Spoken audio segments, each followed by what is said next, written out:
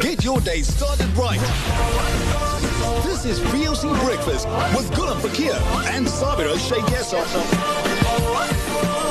Only on the Voice of the Cape. It's gone 16 minutes to the hour of 7 o'clock. It's breakfast. Welcome to it. Now, when the first vaccine does arrive in the province, it is of utmost importance that they are rolled out efficiently, effectively and ethically. The Western Cape government says it is working hard to ensure that everything is in place and all systems are ready to begin vaccinating as soon as possible. The National Department of Health has now confirmed that the first 1 million doses announced by the National Minister of Health, Dr. Zweli Mkhize, are expected to arrive in the country on February the 1st. Joining us online, Premier Alan Winde, the Premier of the Western Cape. Premier, good morning. Thank you so much for your time on Breakfast 91.3 FM. It is, of course, a milestone. We're looking all forward to the 1st of February, but let's come back closer to home now here in the Western Cape, talking about those processes. What are those processes that need to take place before the first vaccines can be administered here in the province? Good morning. Thank you very much. And of course, it's quite a complex system and process. I mean, number one, the vaccines themselves, you can't just put them on a shelf. They have to be kept in a cold environment. So you've got to have that cold chain or that cold logistics value chain. That's what you've got to get in place. Then, of course, it's who's going to administer them, who's going to get them, and so you need the databases.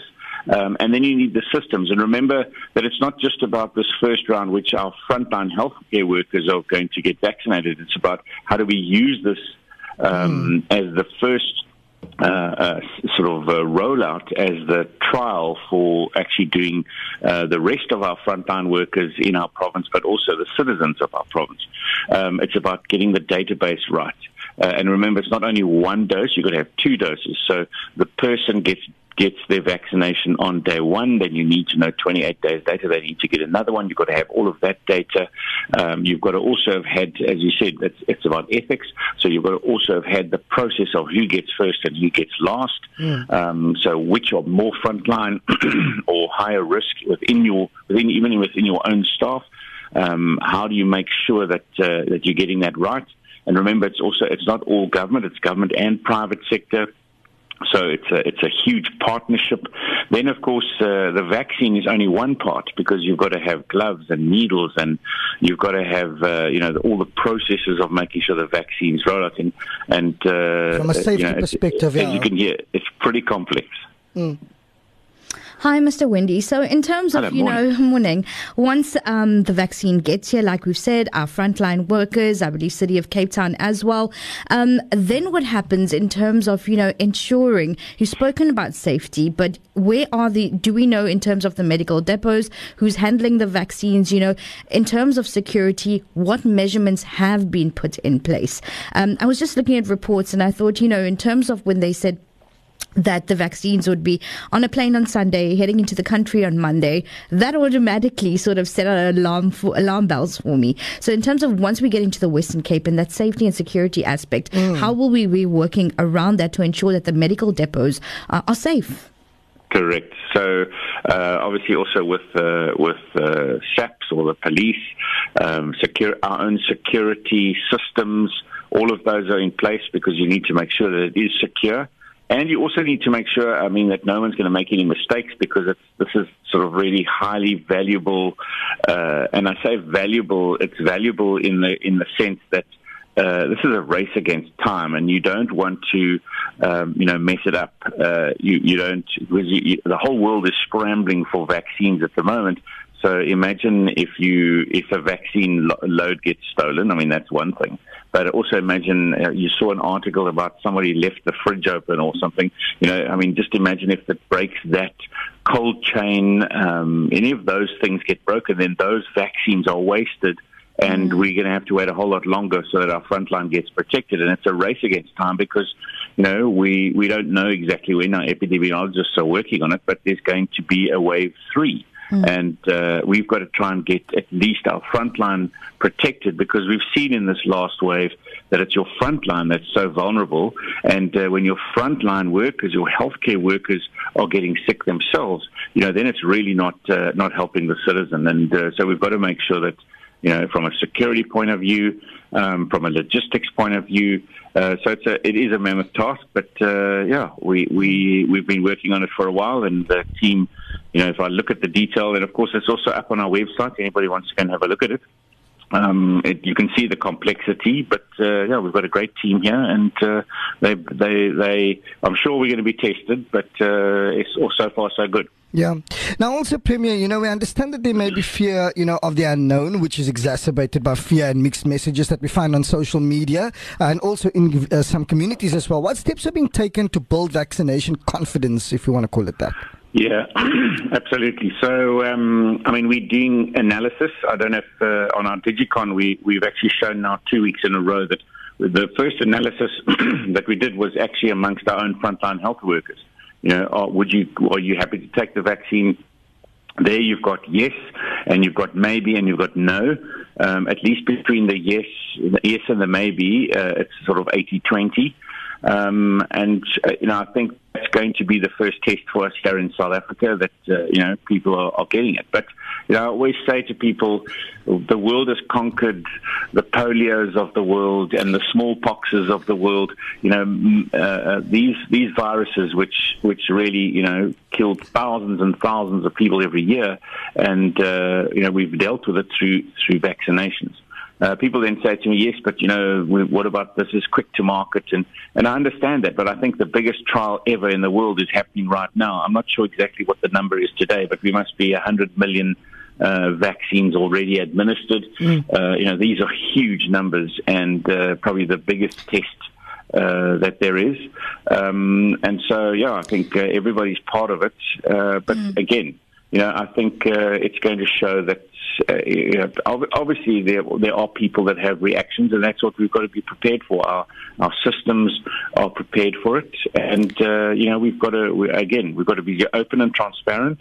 And I think the frontline workers who need to be protected are those medical professionals, and I think they are the best test for us because they themselves know how to deal with these things, and so then we as citizens are going to say, well, look, nurse or doctor, you've had it, and you can talk to us about it. And then obviously they're the ones that are giving it to us. Now, Mr. Winde, speaking about being open and transparent, is the public currently privy to the Western Cape Health's current vaccination plan in terms of where are those vac sites, who's going to be administering those vaccinations?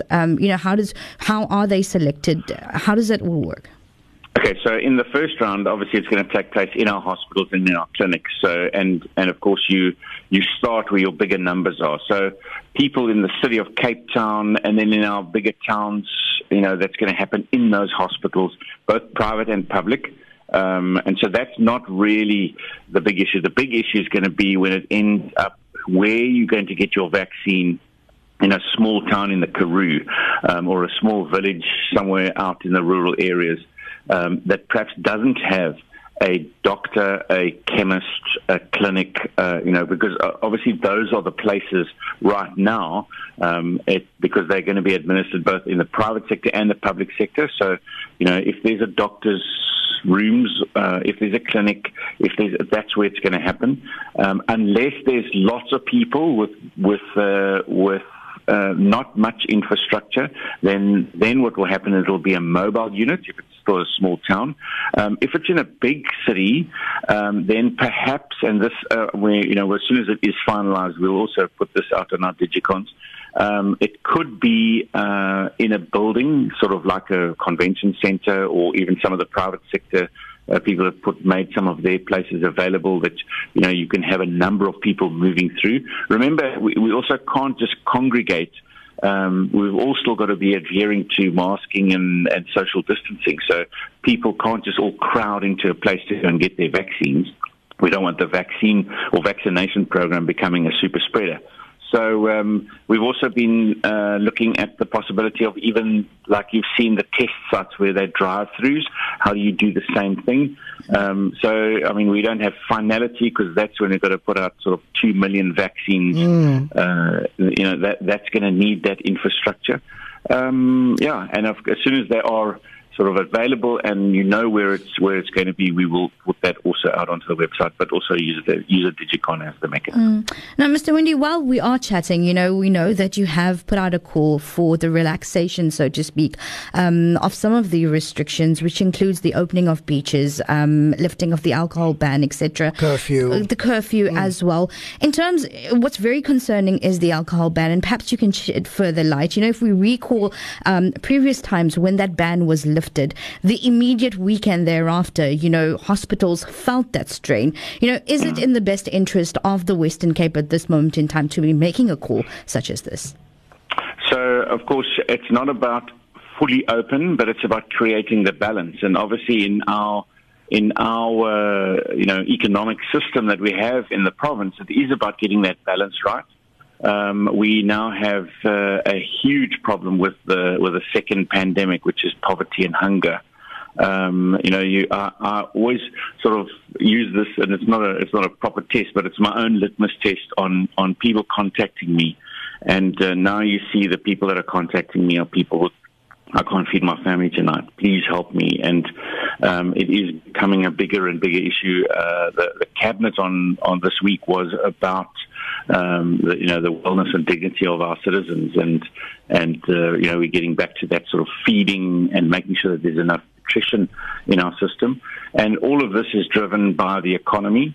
At the moment in our system, and I'm talking about the alcohol part, is there are thousands of jobs that are at risk right now. And so how do you find that balance? And of course, one part of this, or the negative side, is the abuse. And, obviously we will be saying to people, it's always been a problem. We've got to make sure that we deal with alcohol abuse. But a banning blunt instrument and saying, well, let's just keep it banned for 6 months until there's no more virus. Well, then what happens is, I think the hunger and the malnutrition and the deaths that come from there will way outweigh any of these other deaths. And we can't have that. We've got to create the balance. But we haven't said, we don't want to, we just want to open it up again. We've said, let's move the curfew back a bit. Let's open the alcohol sales a bit. So still go back to the 4 days and not 7 days. Let's use this as a mechanism of monitoring how we can open up the economy a bit more, because we passed the peak. The reason we actually asked for the ban was to protect our hospital system, and we did exactly that. Now some of our hospitals are down to 50% occupancy. So, and I think we're sitting at 80% across the board occupancy in our hospitals. It is unacceptable that people just losing their jobs, and we just say, well, we'll just hold it there. And then, of course, we've always said for the beaches and the open public spaces. But again, at the end of the day, no matter what happens and whatever we do from a government blunt instrument, we also have a responsibility as citizens. And, all citizens have a responsibility. Don't all go rushing to the beach. Don't go and all abuse alcohol. Remember, we've got to keep the place safe. Now, Premier, just before we let you go, before we wrap up, we've seen that, the call has been made, as Sabra has asked you, and as you've explained. And at this point in time, all we see is that the President is taking these suggestions under consideration. Have you received any feedback from his office regarding this? Yes, I have.